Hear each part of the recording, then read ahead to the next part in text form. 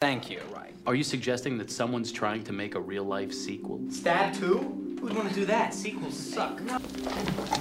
Two in the box! Ready to go. We be fast and They be slow. Wow.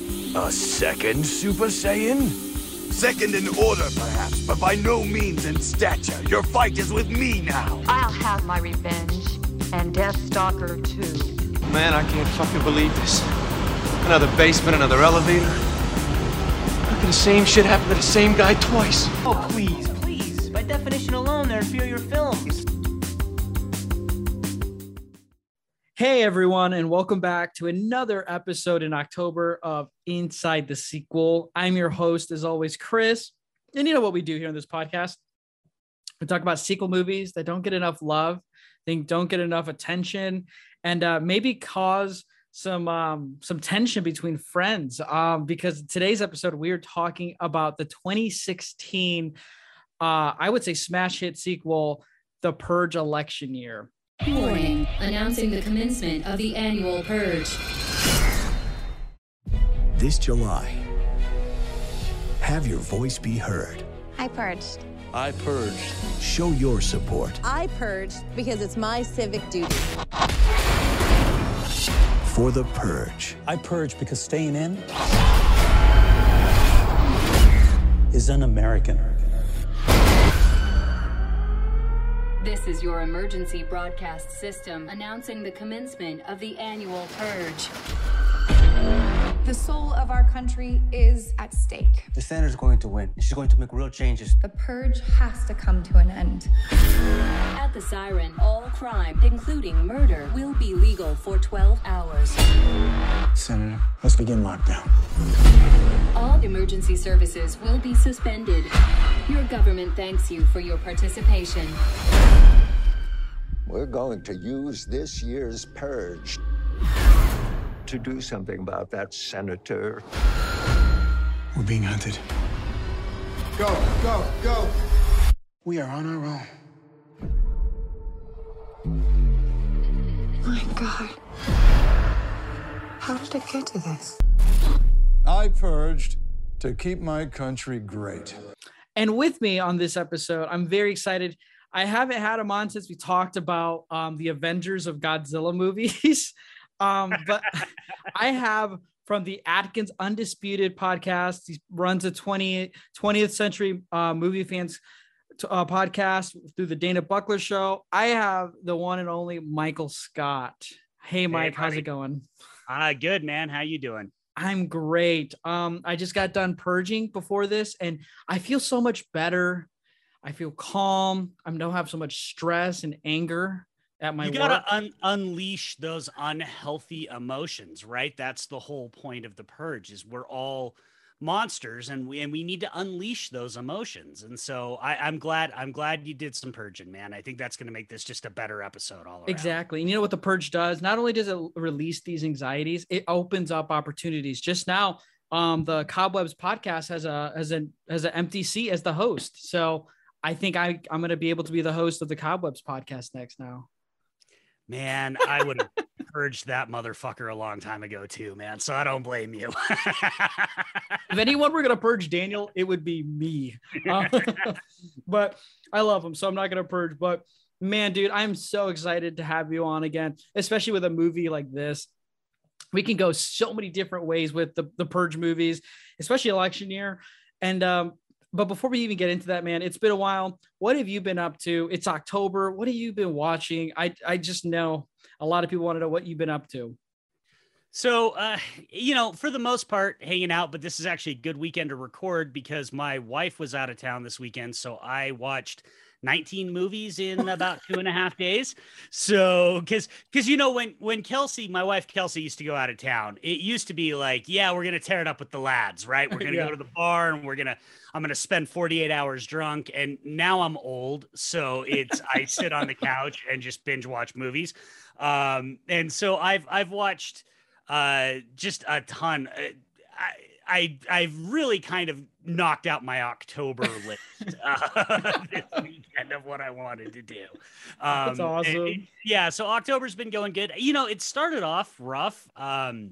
I was talking to our friend Matt Bledsoe, the Film Feast podcast about that I felt like for the first part of the month, I just watched a bunch of not even bad movies, just mediocre ass horror movies, just 2-star, to quote my friend Patrick Bromley, blah, blah, blah. It's a horror movie. Like literally that was the only way I could describe a bunch of them. And so I went to my old standby, which is Hong Kong cinema, and have watched some bonkers awesome shit. I watched one of the first Sammo Hung movies called Encounters of the Spooky Kind, which is brilliant. I watched one called Mr. Vampire. And Chris, if you've never seen Chinese vampire movies, they hop. And you need hopping vampires in your life. Like they literally come after you with their arms out, hopping at you, and it's glorious. Nice. Yeah. So other than that, same old, same old. I'm curious. Are you watching these through a streaming, or do you buy the imported DVDs that go for a lot of money, or are you going on the subreddits of Hong Kong cinema where they create the bootleg Blu-rays with their custom covers, and you just create a username and just buy them that way? Little bit of all of the above, depending on most of them are ones that I own because I've been collecting Hong Kong movies for years. Some of them, a lot of them I actually don't have, but before I had to get rid of them, I ripped them. So a lot of them were my own rips that were sitting on my hard drive. Nice. Mr. Vampire, I actually just bought the 5-disc box set had that imported from Hong Kong and watched the first one of those. So, when you're a Hong Kong cinema fan, you kind of have to see them where you can because they go out of print so much there that you kind of just have to get them however you can get them. Yeah, I totally get that. Martial arts movies. I know this is October, but I want to talk because, you're kind of like the guy for that kind of stuff. Besides Daniel is my only other outlet for like knowing more about martial arts movies and Hong Kong stuff. But when it comes to like, when it comes to martial arts movies, I like Bruce Lee movies, and like just the type of weirdo I am. I'm just like not wanting to buy the Bruce Lee Criterion box set. So I went the other route and bought the Scream Factory Bruce Lee movies that they put out years ago that were long out of print. And I was just like, what? I'm going to be a little different. Maybe, I'm just a different build. I'm just going to try and buy these Bruce Lee movies individually through Scream Factory secondhand, because I'm like one of those OG Blu-ray collectors. I'm not just going to easily go to Barnes and Noble and just snag it. I don't know. I'm kind of a D-bag for that, but I noticed. I thought it was hilarious when the Criterion, and I have both the Scream Factory and the Criterion set, but I thought it was hilarious when people flip their shit over the Criterion set. And I'm like, Scream Factory just put this out like 3 or 4 years ago, right? Like this is, and that is one thing to bring up with sort of, because Criterion's been getting into Hong Kong stuff more. They've put out Police Story and Grizzly Set, and they just put out Johnny Toe's Throwdown. They're not doing those. Those are all from Eureka mostly.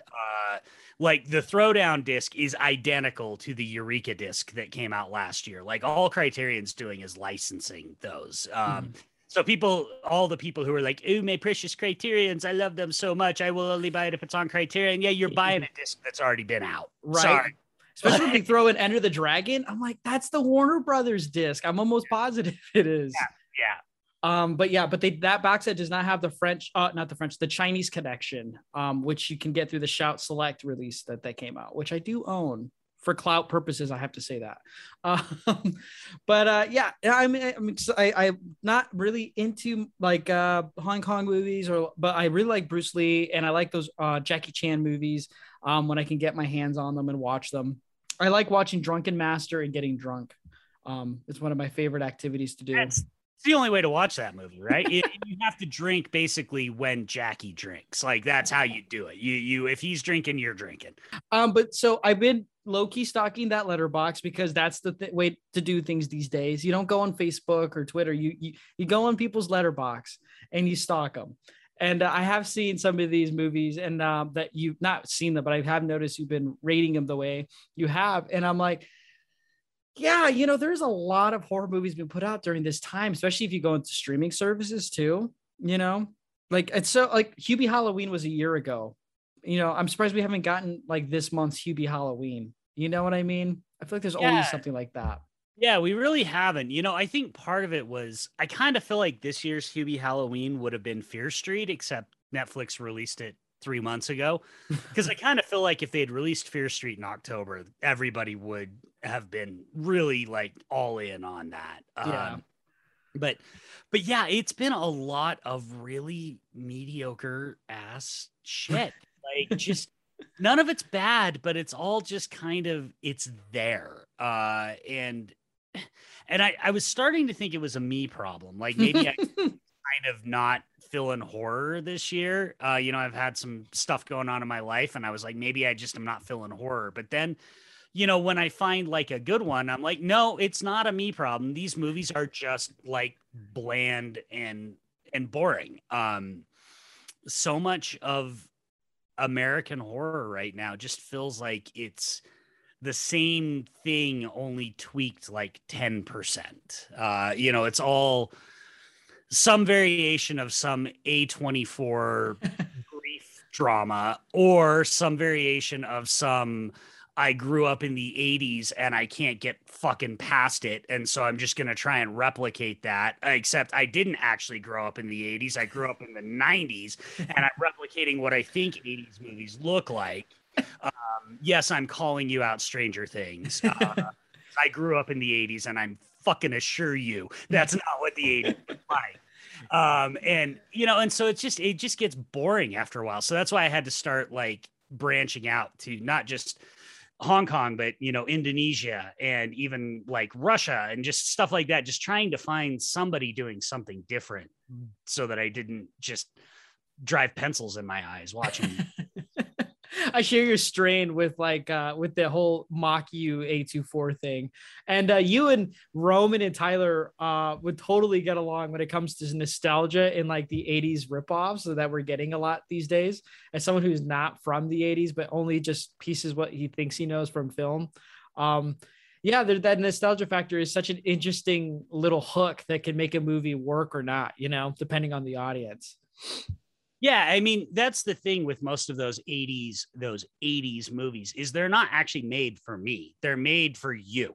They're made for somebody who's 20 years younger than me that has this idea in their head what the 80s look like, where it's all neon and synth scores and, and it's like, no, not really. I mean, that's not really what it was like. We were watching Family Ties every night and The Cosby Show. Like, it wasn't this weird neon glow type of environment. And so they're made for you and Daniel and people your age. and so that's why most of the time I just kind of skip over them because I'm just like, they're not for me. I'm not, and that's fine. I'm not the target audience for them. Mm-hmm. So it's just when something blows up like say Stranger Things or like what the Astron 6 guys do, I kind of have to watch them because I want to know what people are talking about, and then I just get annoyed.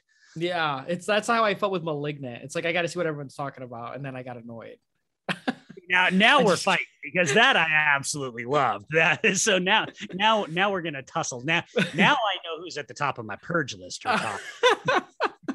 Yeah, like the people who like with Malignant, it was like that's such a based movie. Like it's mid at best. Like it's a cute little movie to go on HBO Max before Dune comes on there. But you should go see Dune in theaters, of course. Also, that's what I was gonna really say. This October feels weird because it's fitting because it feels like a mashup like Frankenstein, but a lot of good horror movies came out just before October, like Candyman, and then in October it feels like it's all Bond. And then it's like Dune coming out this month, and it's like, where's the room for Halloween Kills is in the 15th of October instead of on Halloween itself, or at least the day before. And then that Last Night in Soho is barely getting that much talk when it should be one of the biggest spots of the month. It feels so weird that October doesn't feel as jam-packed with just horror, but like these huge properties that are just dropping off like a month before they're supposed to. Yeah, it is a bit weird that way. And I do wonder if that was, obviously we're in a weird time where everybody's juggling. I mean, even like Venom moved like 3 times in the month of October. Like it was supposed to open at the end of October and then the beginning and then back. And, and so I think a lot of these smaller horror movies have just decided we're just going to clear out because we know that Venom and No Time to Die are going to be the big dogs. And I guess technically Halloween Kills. But yeah, it doesn't feel like we've gotten that like deluge of, and even a lot of, you can usually the good old reliable Shudder with their Shudder originals. I feel like their originals this month have been not that impressive, and Netflix's originals have been not that impressive. And so it's just sort of this weird, it's a weird month this year that doesn't feel, which is, I guess, good in a lot of ways because it gives people some chance to check out some older stuff. That's what I've been doing is checking out some stuff that I've missed,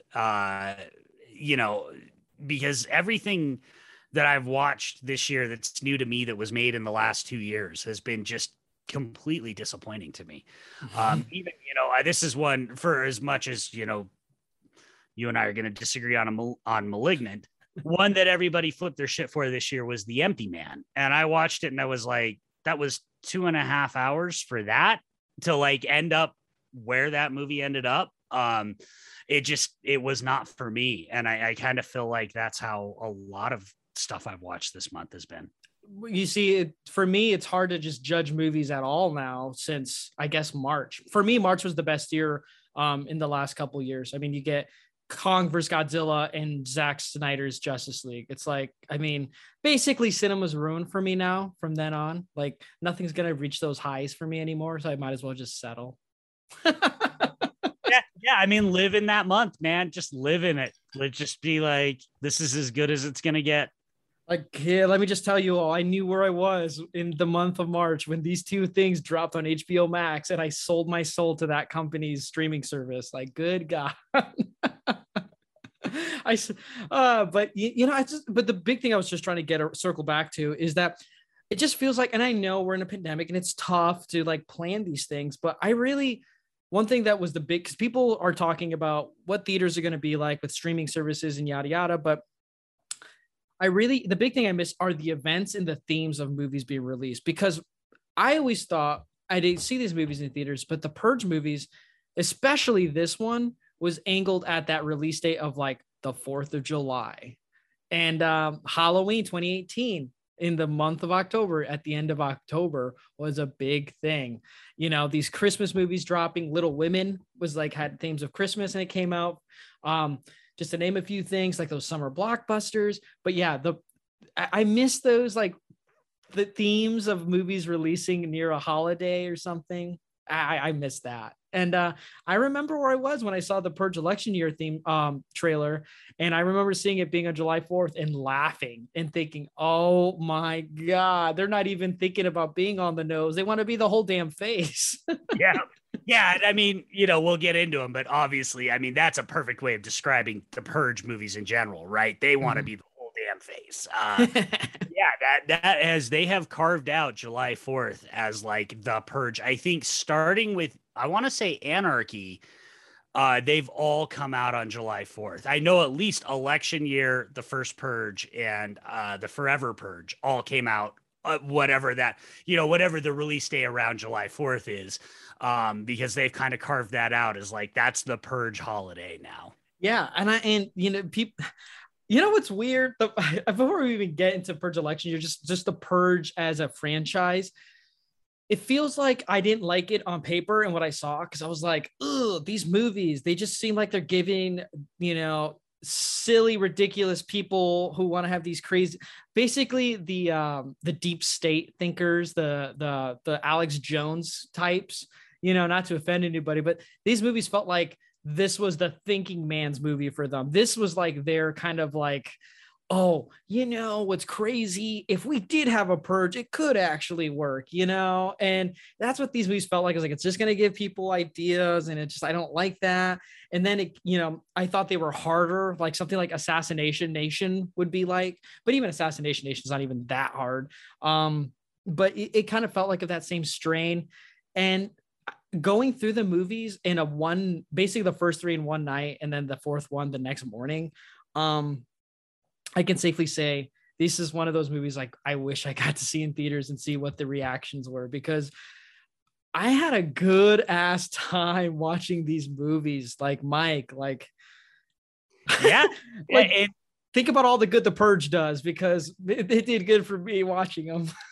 Well, and that's the thing is there, you know, I get where you're coming from with your initial impression of it, but the reality is they're like the exact opposite, right? Mm-hmm. Like they're like woke as fuck. Like the whole point of these movies is that like The Purge is all about like eliminating the poor and eliminating minorities. And in almost every movie, your heroes are minorities and poor people and disenfranchised people, right? Like they're literally the exact opposite of what your initial impression of them was, because it's all about the people fighting back against a corrupt totalitarian regime and the rich, essentially.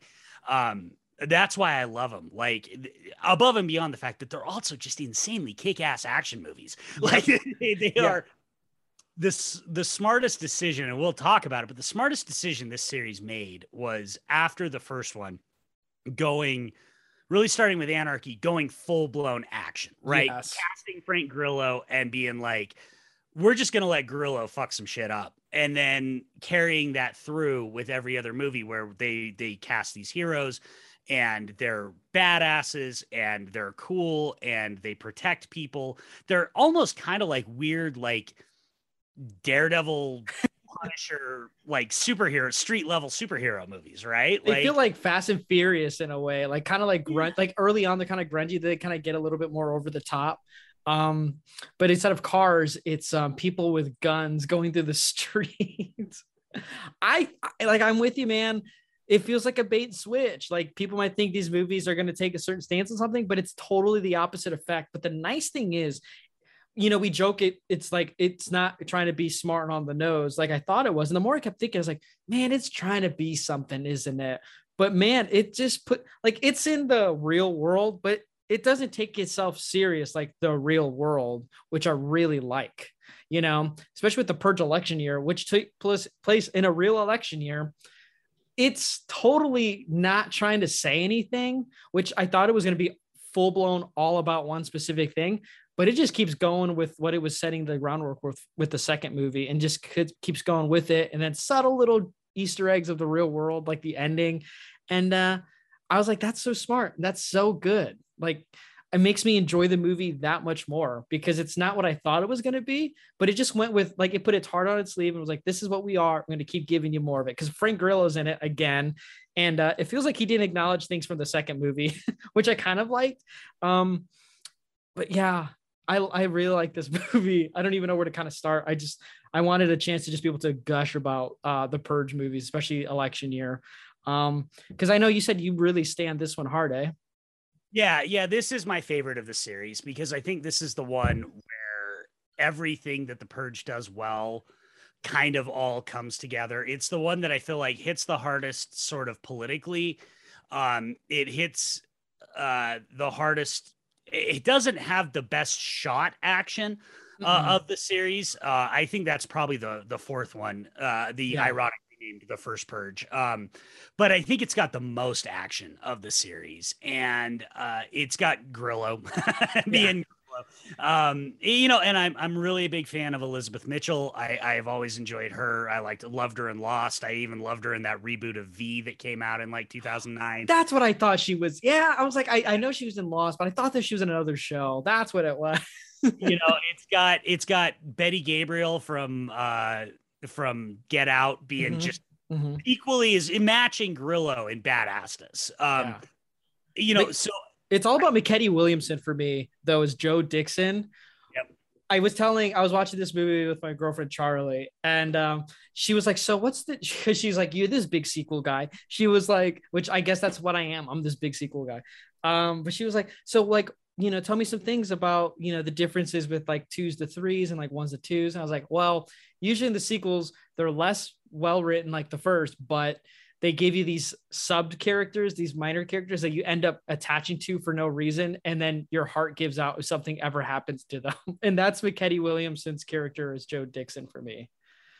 Yeah, dude just wants to protect his deli. You know, I mean, it's, you know, and that's the other thing about the all of the Purge movies, even going back to the first one, which I think is the worst of the series. Even though I still like it, going back to Ethan Hawke and Lena Headey and that, the thing with these movies is the actors bring it. They're not acting like they're in some genre exploitation movie. Like, they are doing the work in these movies. And so they're all better than they've got any business being, because you've got all these actors basically just bringing high quality work and depth to these roles that aren't necessarily on the page. You know, it's like one of my favorite ones is in Anarchy. It's a fucking bit part from Lakeith Stanfield. Yeah. Who's my favorite actors currently working. Yep. And yet he's got one speech, and yet he still is so Lakeith Stanfield in it that I'm like, how are you this good in the 5 minutes that you're in this movie? And it's because they're casting actors that aren't big names. I mean, Ethan Hawke is by far and away the biggest name in the entire series. But they're all really good, reliable, quality actors. And that's smart filmmaking. Let your actors do their job and bring it. Yeah. And one thing real quick about the first Purge movie is I love how, which I had no idea what that movie was going to be like. I like how the villain of that movie is just this frat guy and his friends. That actor who played him is so good at being what he is in that movie.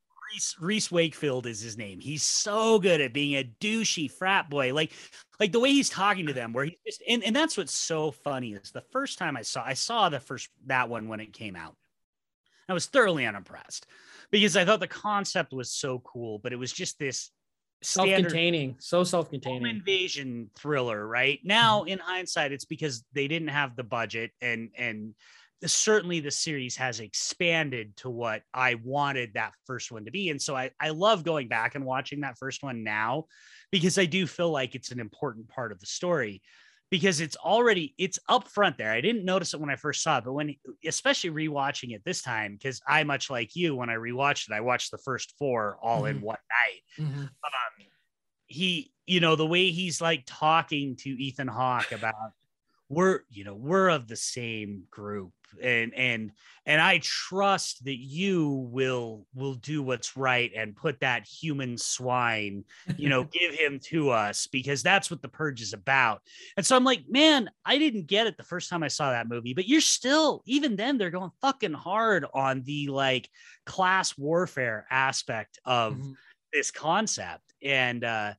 And yeah, he's so good. He's so just sleazy. You want to take a shower after. Yes. I just like when he's like, please, sir, I just want to purge. And then he just shoots a random friend who yells. And he's like, I love that line when he goes, and just so you know, he was my friend.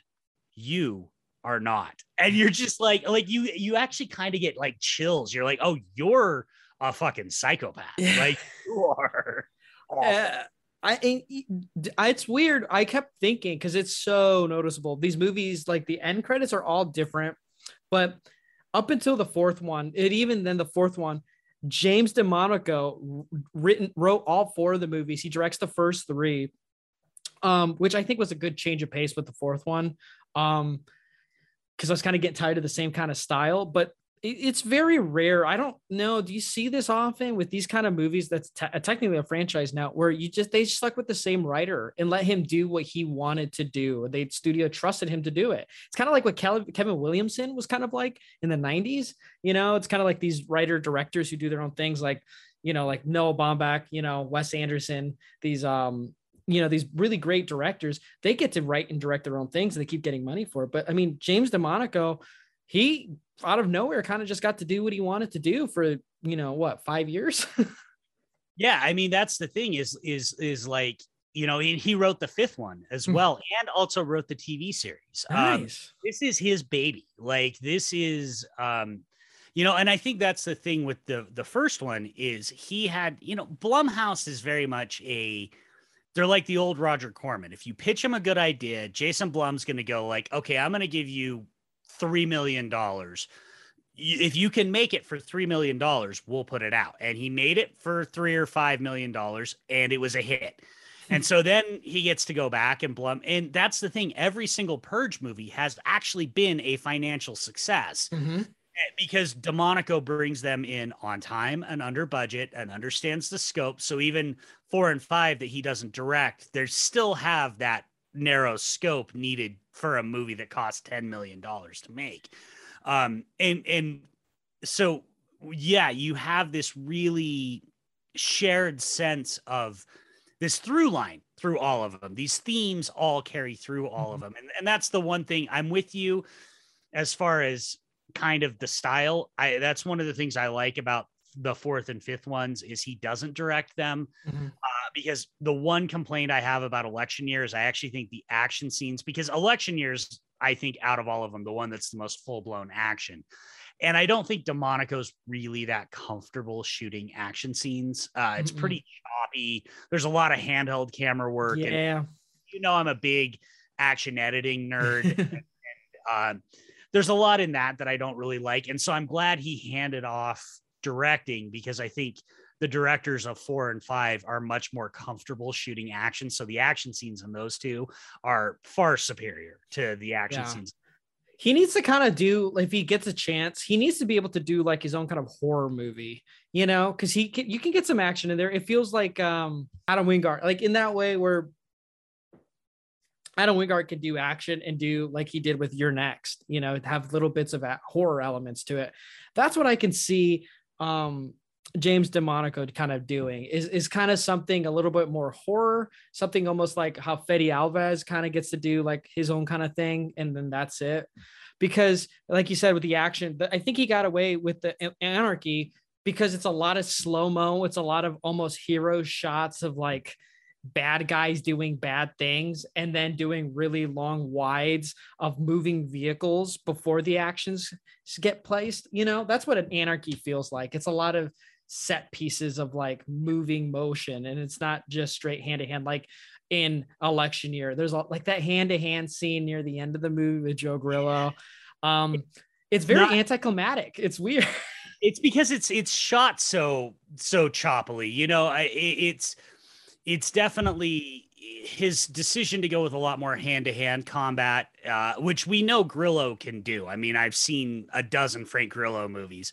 I do have to shout out. I do love though that nobody says motherfucker like Frank Grillo, because that during that last fight when the guy's stabbing him in the chest and Grillo goes, "Oh, you motherfucker!" Like it's so good. It's so good. Like if I got stabbed, I would be screaming and crying like a little girl. But Grillo's just like, "You motherfucker! Like how dare you stab me, you son of a bitch!" So there's still a lot of good in it, but yeah, the way it's shot isn't as much as it's my favorite movie in the series. It's not for the way the action is shot. No, but I will say so the Purge Election Year, for those who haven't watched it, it basically is like the Purge movies as anybody for one night a year can just do whatever they want for one night only. It's like 12 hours. And yeah, so some people wear masks, some people don't participate, some people do. But the government is basically the ones who sanction it, but they never participate. So the first two movies, it kind of shows the perspective of like citizens doing it and those who get caught up in the crossfire of it all. And in the third one, you get a candidate. Well, I love the opening to this movie, first of all, where it's this girl and her family tied up and bloodied, where there's this like insane psychopath making a mixtape about how to torture this family during the purge, and she somehow survives and then has a life in politics to end the purge, which I think is a great call to action. It is. And I didn't look up who did the voice for that guy purging them, but his voice is so creepy when it starts, because he's just like, "I made this purge mixtape and I didn't know how to end it, but then I thought George Clinton," and it's just like, he's so unnerving and creepy. It's probably my favorite opening in the entire series, because it's that's the thing with the Purge movies is they are action movies, but they're also horror movies. And that is the most horrific opening of any of them, as far as I'm concerned. Oh yeah, and that was my problem with Anarchy. I know you like Anarchy, but for me, it was like Anarchy takes way too long to get into things. Like I get the first Purge movie, I get why, you know, it takes about 20 minutes to get into everything because it's self-containing, it's building this world. But in the second one, it's taken a long ass time for the Purge night to even begin. But I will say that Purge Anarchy has maybe the most uncomfortable scene in all of the Purge movies, where the main character, girls' father, sells himself to a rich family.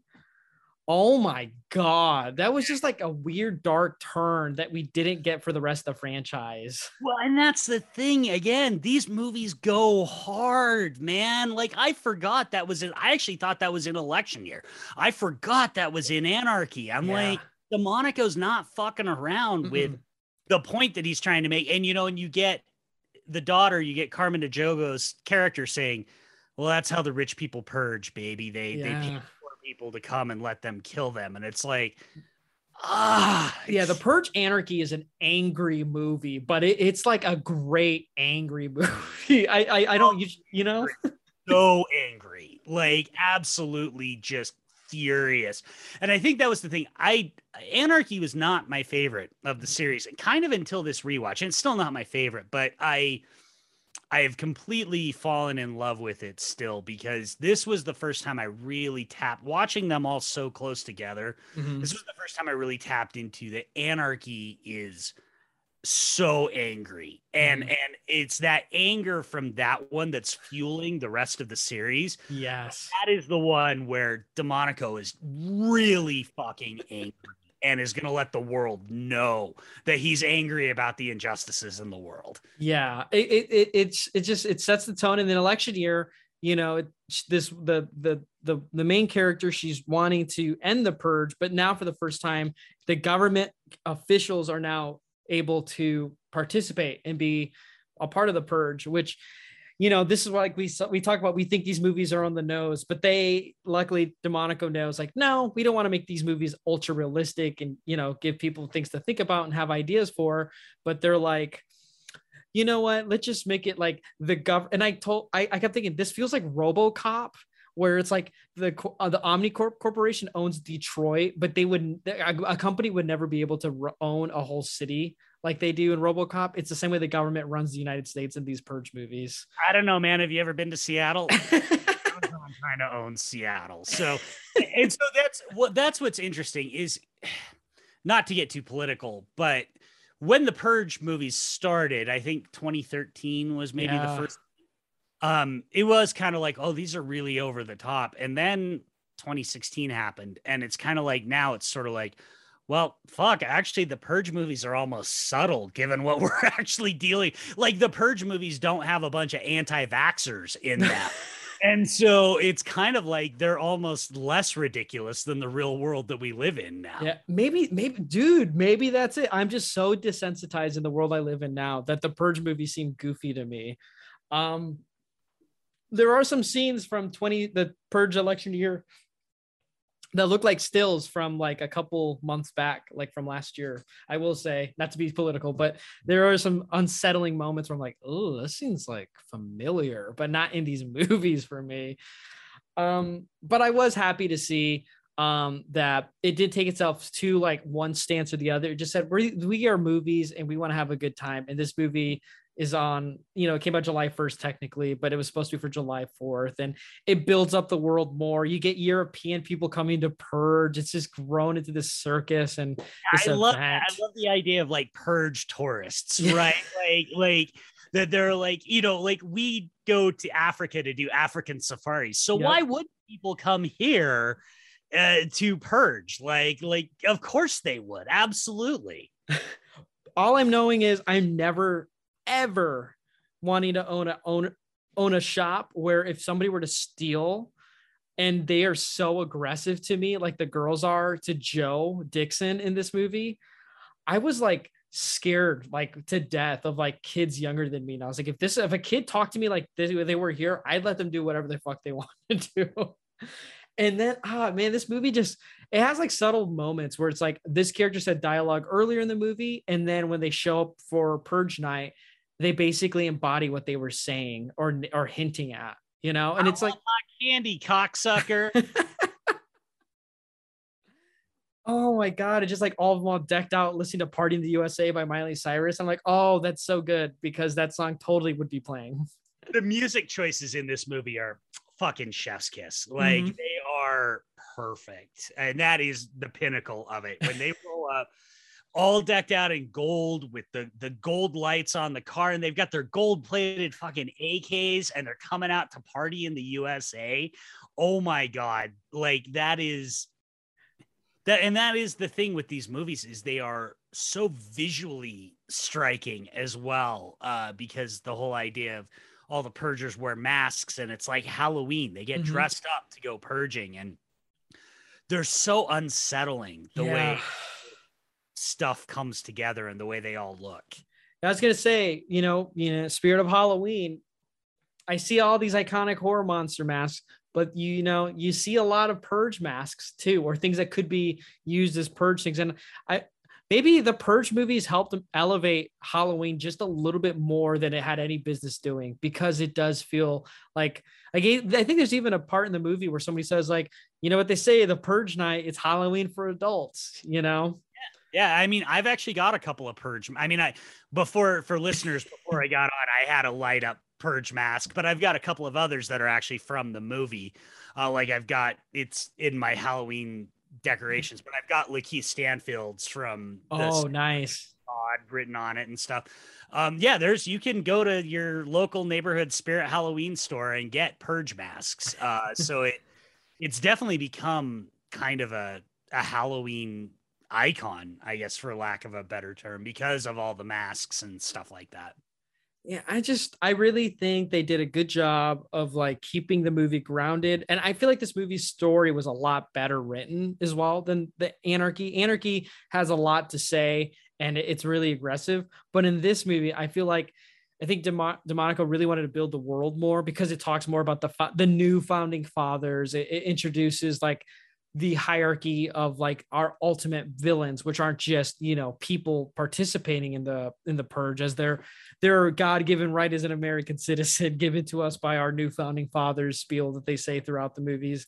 But in this one, they're like, no, we want to expose who's actually running these things. And it's not as dark as Anarchy, but it's still oddly very dark and sometimes specific at the target people that he's almost insulting in a way. And I really enjoy it because it feels human and it feels believable, even though it's a crazy over the top movie, much of religious cultist, it's like, oh, that's so good. Just the way they portrayed, they feel so diabolical and evil, and you just want them to just get their jest ends. And DeMonico, he works his time into it, but the payoff is so good. Well, and that's the perfect thing that I love about these movies, because one of the things, when we started talking, I was talking about a bunch of horror movies that I watched that didn't do it for me, is so much of horror is so fucking nihilistic.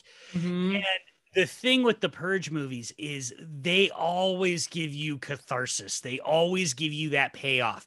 You leave a Purge movie, no matter how much horrific shit you've gone through, you leave a Purge movie being like, fuck yeah.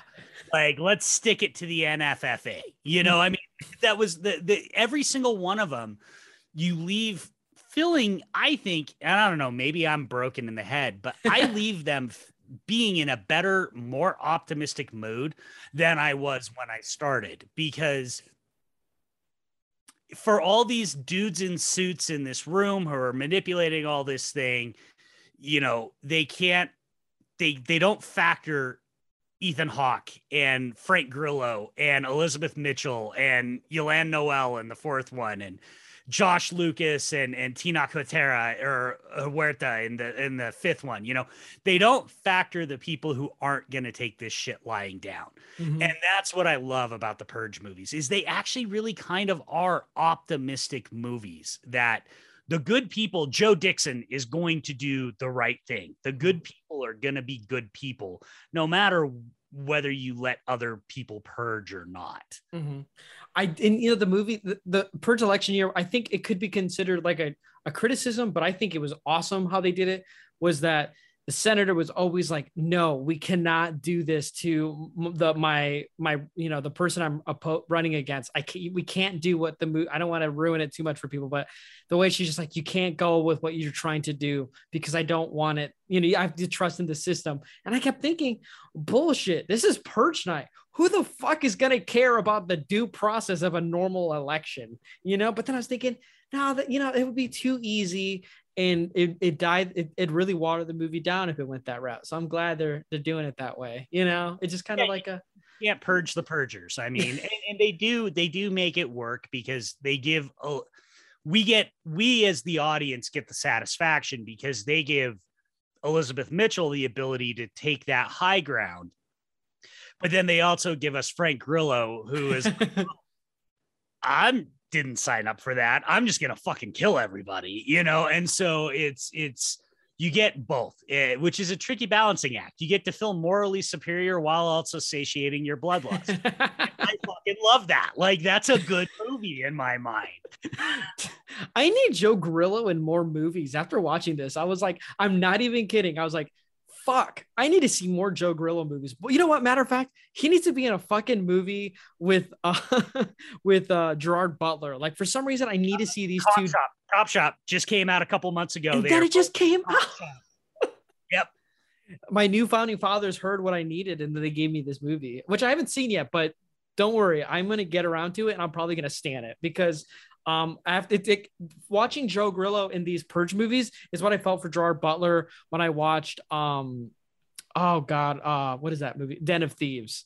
Like, we're just like cinema, like I can't explain it, but fucking just cinema. But anyway, what I was saying is they're tough guys.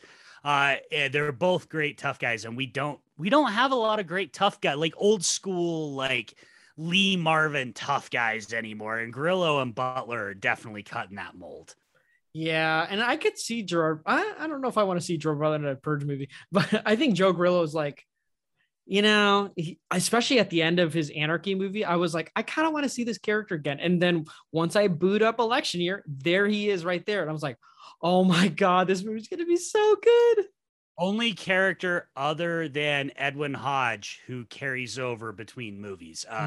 Edwin Hodge, who plays Dante Bishop, who's the homeless guy that Ethan Hawke and Lena Headey save at the end of this one, and then he comes back.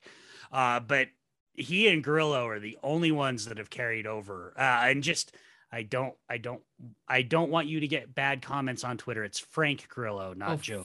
Oh, Frank Grillo. I said Joe. I don't want the Twitter monsters coming after you for that one. Well, they're probably gonna get mad because I haven't seen like Beyond Skyline or whatever he's in, which I hear is a great movie that he's in. Great movie, and they're gonna get mad at you for your Malignant fucking more than anything. Honestly, I think the Purge movies are all better than the Malignant movie, in my opinion. Except maybe the first Purge movie, maybe not as good. I at the end of this, I need to get a ranking because I kind of am comfortable with my rankings of these movies, but I haven't seen the newest one or the TV. So after the first Purge movie, they made a Purge 5 and then a TV show, or was 5 just the TV show? No. So you've got the Purge Anarchy, Purge Election Year. After Election Year, they did 2 seasons of a TV show. Oh. Simultaneously with that, they released the first Purge, and then just this year, the Forever Purge, which is the 5th movie, came out this summer. So you've got 5 movies and 2 seasons of a TV show. And I will admit, I have not watched the TV show, so I cannot comment on it. I have heard from people that it's actually that the first season's kind of mediocre, but the second season actually feels like the Purge. But I was kind of wondering, so much of what I love about the Purge movies is they're so efficient. I was kind of like, I don't know that I really need a Purge movie spread out to like 10 hours. I haven't dug into them yet. I think I might actually this month, because I'm on such a Purge high right now. I might actually start checking out the series. These movies fucking, I don't know. Are they laced with something? Because like after each one, I was just like, fuck, let's watch the next one. Let's go to the next one. Let's keep going. I don't usually do that with franchises, but with the Purge, I kind of was like that. It's really hard not to. Like I said, I did the same thing, and I've seen all of these movies multiple times, and I was still like, fuck it, let's just keep going, you know? And it, like 6 hours later, I'd gone through 4 Purge movies, and it was 2 a.m, and I was like, yeah, that was a good night. I'm all right. Yeah. Like, and they're in an hour and a half, like uniformed. It's great. They're like waiting to be watched. I really like these movies. I didn't dive too much of the special features on them, unfortunately, but I will say though, with election year, it's like I said earlier in this episode, it just feels like such a bait and switch, and I just can't help but encourage people to watch these Purge movies because I did really enjoy them. Michael Scott, how would you rank the Purge movies though? Okay, so this is actually easy. Because I'm very comfortable with my ranking. Election year is number 1. The first Purge is number 2. The Forever Purge is number 3. Purge Anarchy is number 4, and The Purge is number 5. I think that they get cinematically in terms of quality. Frankly, I think they just get better each one that goes along. Like, I actually think from sort of an objective standpoint, the Forever Purge is probably the best one, but I still stand by that. I think election year is the one where all of DeMonico's, all of the things he wants to do, the sort of social commentary with the horror, with the kick-ass action, I think that's where it all comes together the most. I think it's the one that has the most to say. And I think it's also the one that is just, for me, the most fun to watch. Like, I could watch election year any day of the week and twice on Sundays. Yeah. And it's nice for such a religious movie. Yeah, I think mine would go, because I haven't seen the 5th one, but mine would go the first Purge. So the 4th movie, then election year. And then I would say Anarchy, and then the original Purge movie. Yeah, I really like the first Purge a lot. So, I mean, when I'm saying it's election year and the first Purge, we're talking, you know, they're not very far apart. I really was, because when the first Purge, because I saw the first Purge, I didn't see it in theater, but I saw it the day it came out on VOD. And I really wasn't, you know, knowing that DeMonico wasn't directing it, I was kind of like, and knowing that Grillo wasn't back, and I was unprepared for how much I liked that movie, especially because Ilan Noel as Dimitri in that is so fucking good. Yes. And there's that whole fight scene where they drop the green smoke and he and his people are coming out of the green smoke and killing all the purgers. And you get like some fucking John Wick style gunplay in there where he's got the 2 submachine guns and stuff. It's so fucking good. It's such a good movie. I think objectively, it's definitely better than election year. I just have because election year is the one that really turned me into a Purge fan. I was not sold on the first one. I thought Anarchy was okay. And then it was when I saw election year and I was like, oh no, I think I fucking love this series. So that's always going to be number 1 in my heart. But yeah, if people listening haven't seen the first Purge, not to be confused with the original Purge naming convention, really check it out because it's real fucking good. It's really good. It's top. Yeah, I'm with you. I think the first Purge movie, I just love Dimitri's character. I love when he's just like, hey, what can I say? I just don't know how to die.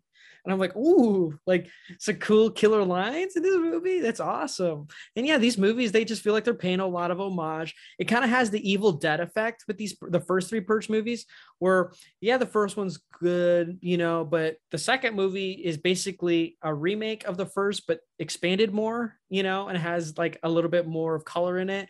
And then the third one is completely its own type of animal in a way, kind of like how Army of Darkness was.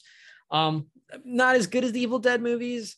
And I don't want to talk to the first Evil Dead, like, you know, I don't like it because it is an amazing film, but it kind of has that effect where they just get better and crazier and wild as they go on.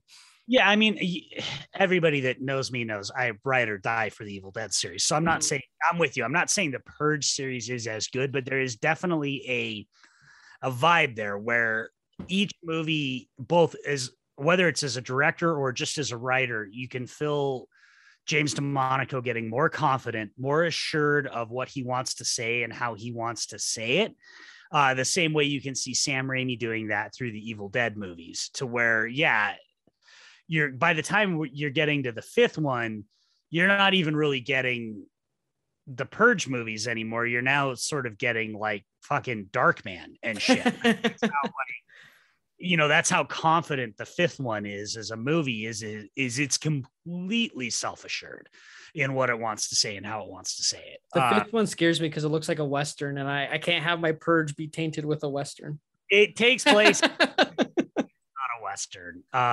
It's not at all. It's a Purge movie. It feels just at home as a Purge movie. You'll like it just fine. Man, I really want to recommend to some of my religious friends, you should watch the Purge movies and see what you think, and then get a different perspective of it. This movie, I can't remember, but like, I know there was a lot of movies that had like these crazy, like upright, like I think like Assassination Nation. I can think of like a couple. I'm trying to think, because that movie's Uprising is because it's in Salem, Massachusetts. Like you get these movies that have like these crazy parts where things like where society couldn't like rise up and like go crazy, but they end up doing. I also think of something like Climax from Gaspar Noé, where it's like the movie gets consistently ramped up and insane and crazy. You just can't really believe what's going on, and it's almost too much for you.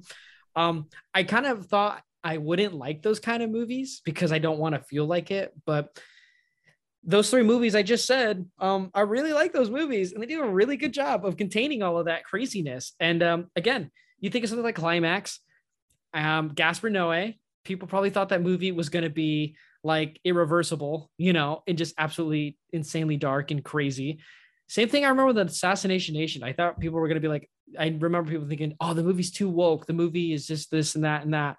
And when I watched it, it was totally not what people were saying like that at all. And I remember that with the Purge movies. And I need to stop getting these. Well, thankfully with Letterboxd, now I don't have to fall into that pit trap. But I feel like there's a big untapped audience that haven't watched these Purge movies like this. I can't remember a time where it was like audiences were so craving to see the next Purge movie, because these movies, like you said, they made money.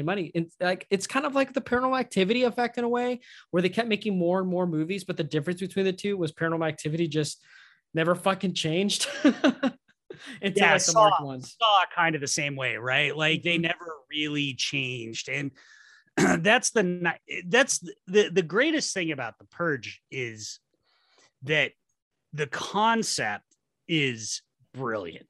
The idea of the Purge is brilliant.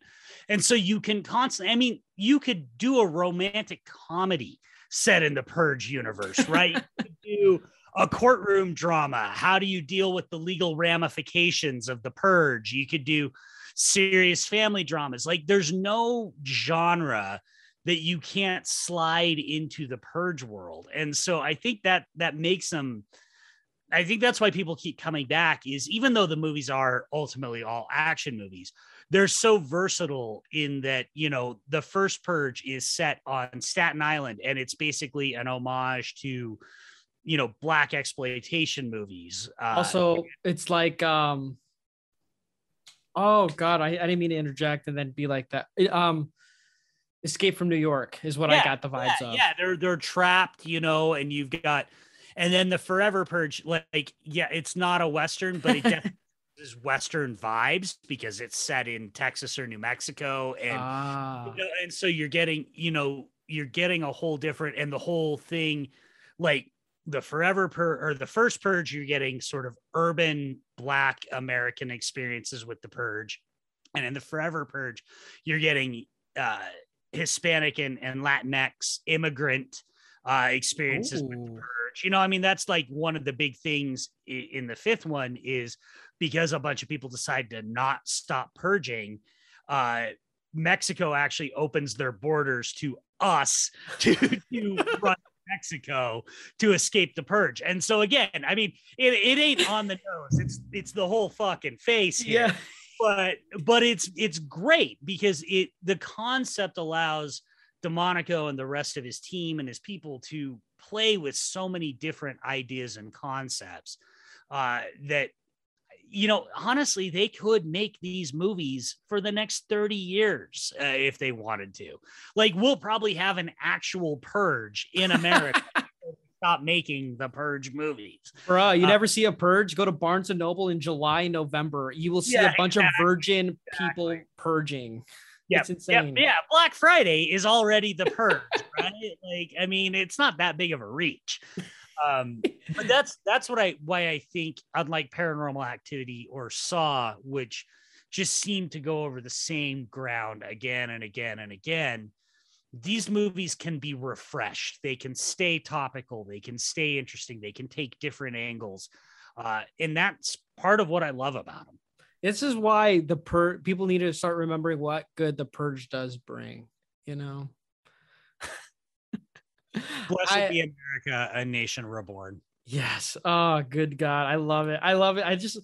It's just one of those weird ones for me that I just got to sink my teeth into and I just never want to let go. You know, just like, I'm like a rabid dog. I'm just like gnawing at it. Like, I just really enjoy these movies. My big question is, which boutique label is going to be the first one to release all of them in a collection?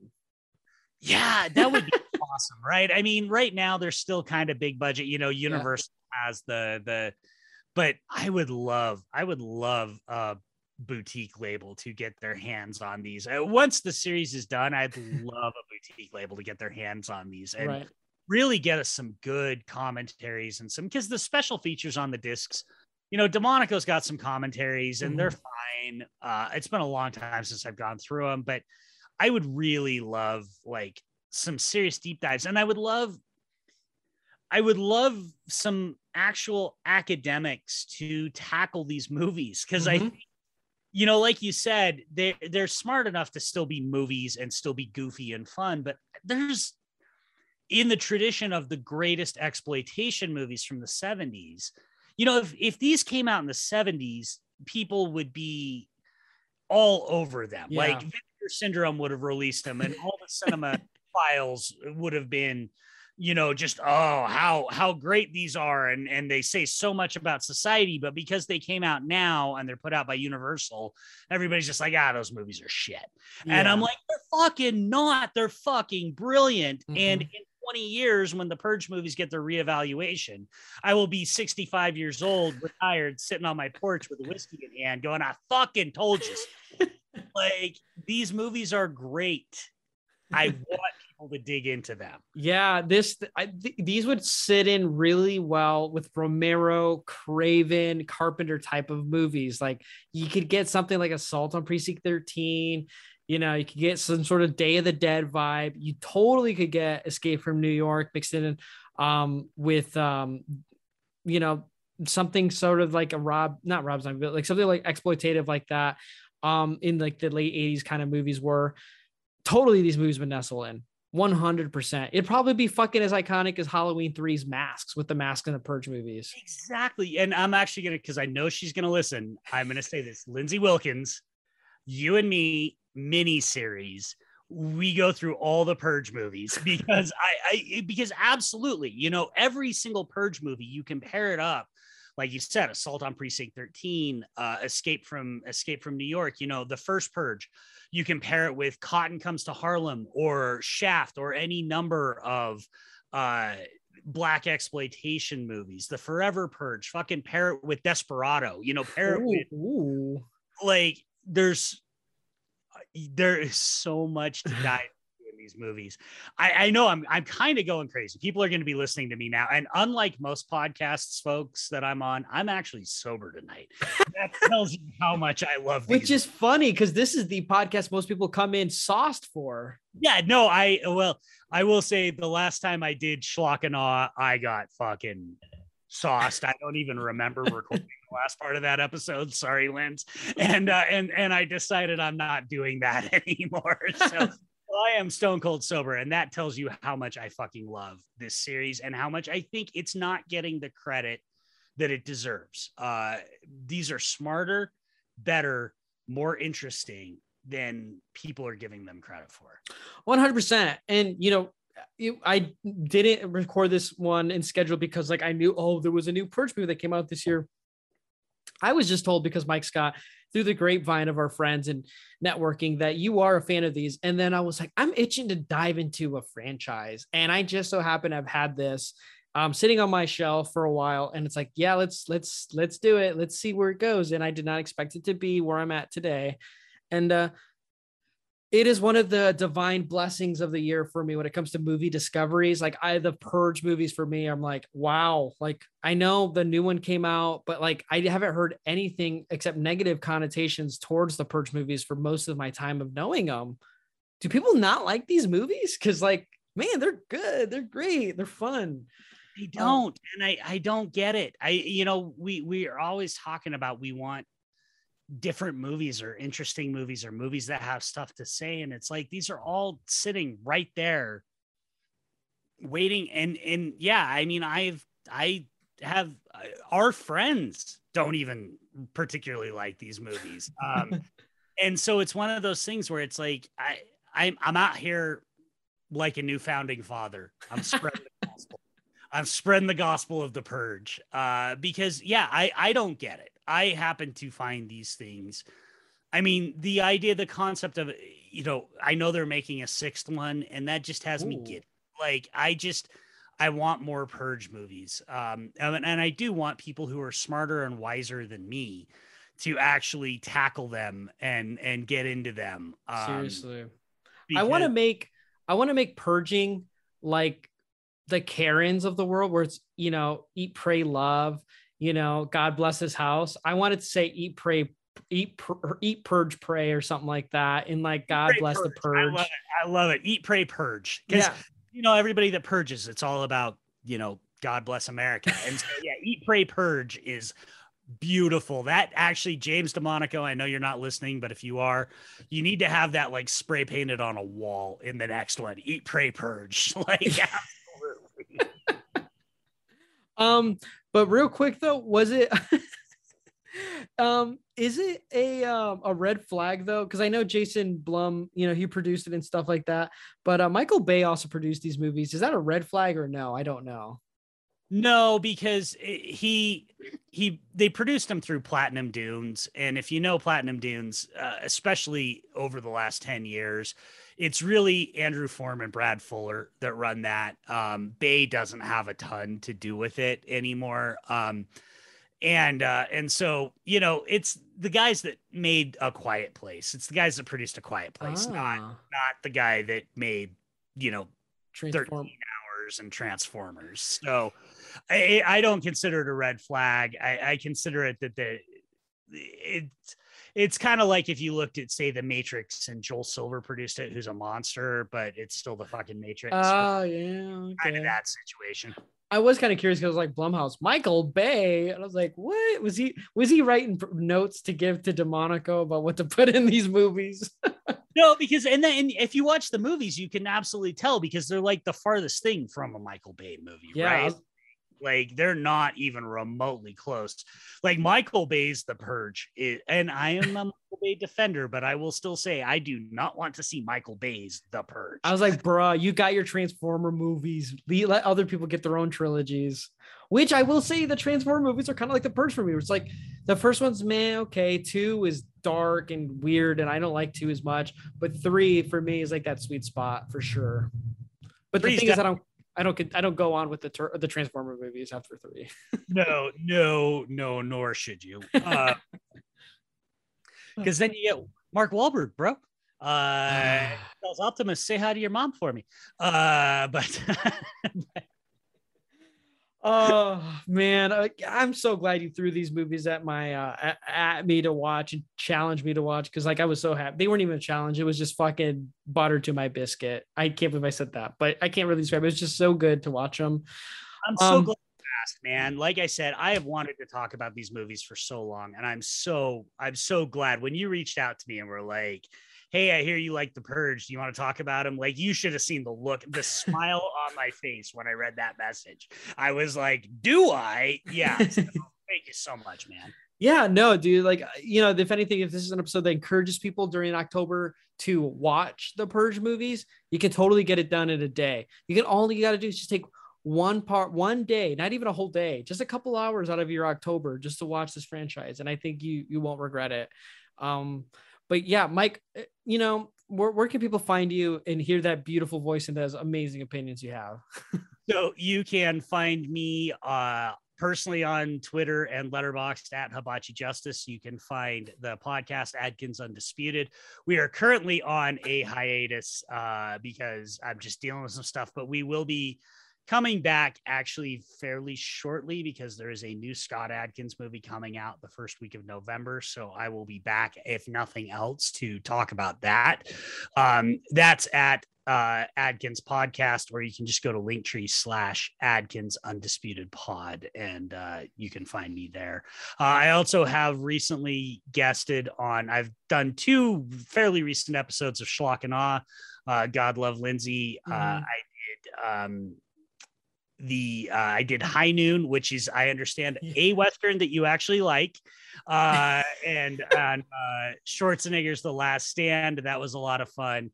I am also part of Lindsay's, and I don't know if I'm allowed to say this, but I'm going to anyway. I'm also part of Lindsay's Evil Dead retrospective doing, where we are pairing Evil Dead 2 with The Raid, because I am of the very firm opinion that The Raid is a horror movie. As much as The Purge are action movies, The Raid is a horror movie. So you'll hear me articulate that. And I'm very sober for The Raid. It's just the Evil Dead 2 discussion where I go a little off the rails. But I'm not gonna lie, go talk to your little friend Scott Adkins and tell him to get his ass into casting calls for a Purge movie. He would fit in perfect in those. He would be perfect in a Purge movie. Absolutely. So make sure to throw that his way. So he's starting to get too big for his britches now. And he's in John Wick now, so he's all like big shot now. So. I'll make sure to text him that and put him in his place. Good. And make sure to I want to just randomly just text people, be like, hey, just remember all the good the Purge does, and just like end the texts after that from now on. But yeah, Mike Scott, thank you so much for being on. If you're a fan of this podcast and this episode, you can always follow us on Twitter at Inside Sequel, at Sequel Pod. On Twitter, you can follow me at Hertastic_Chris. Email the show at sequelpod@gmail.com for your opinions and your thoughts on what episodes we should put out. I always like to hear those. You can listen to us on Spotify, iTunes, everywhere where podcasts are played. Same thing as the Adkins Undisputed podcast. But Mike Scott, man, thank you so much for being on here, dude. This was a lot of fun. This was so much fun. This was exactly as much fun as I was hoping it would be. And it was great. Thanks, man. I really cannot thank you enough for letting me talk about these movies. You know how we are, man. We just want to have a good time, get a little drunk, and then talk about some movies that don't get enough love or attention that they deserve, which I think we did tonight. But yeah, I hope to get you on another episode. And if for those who are listening, if you aren't going to be watching these Purge movies, do you really care about cinema? Anyway, I'll see you next time.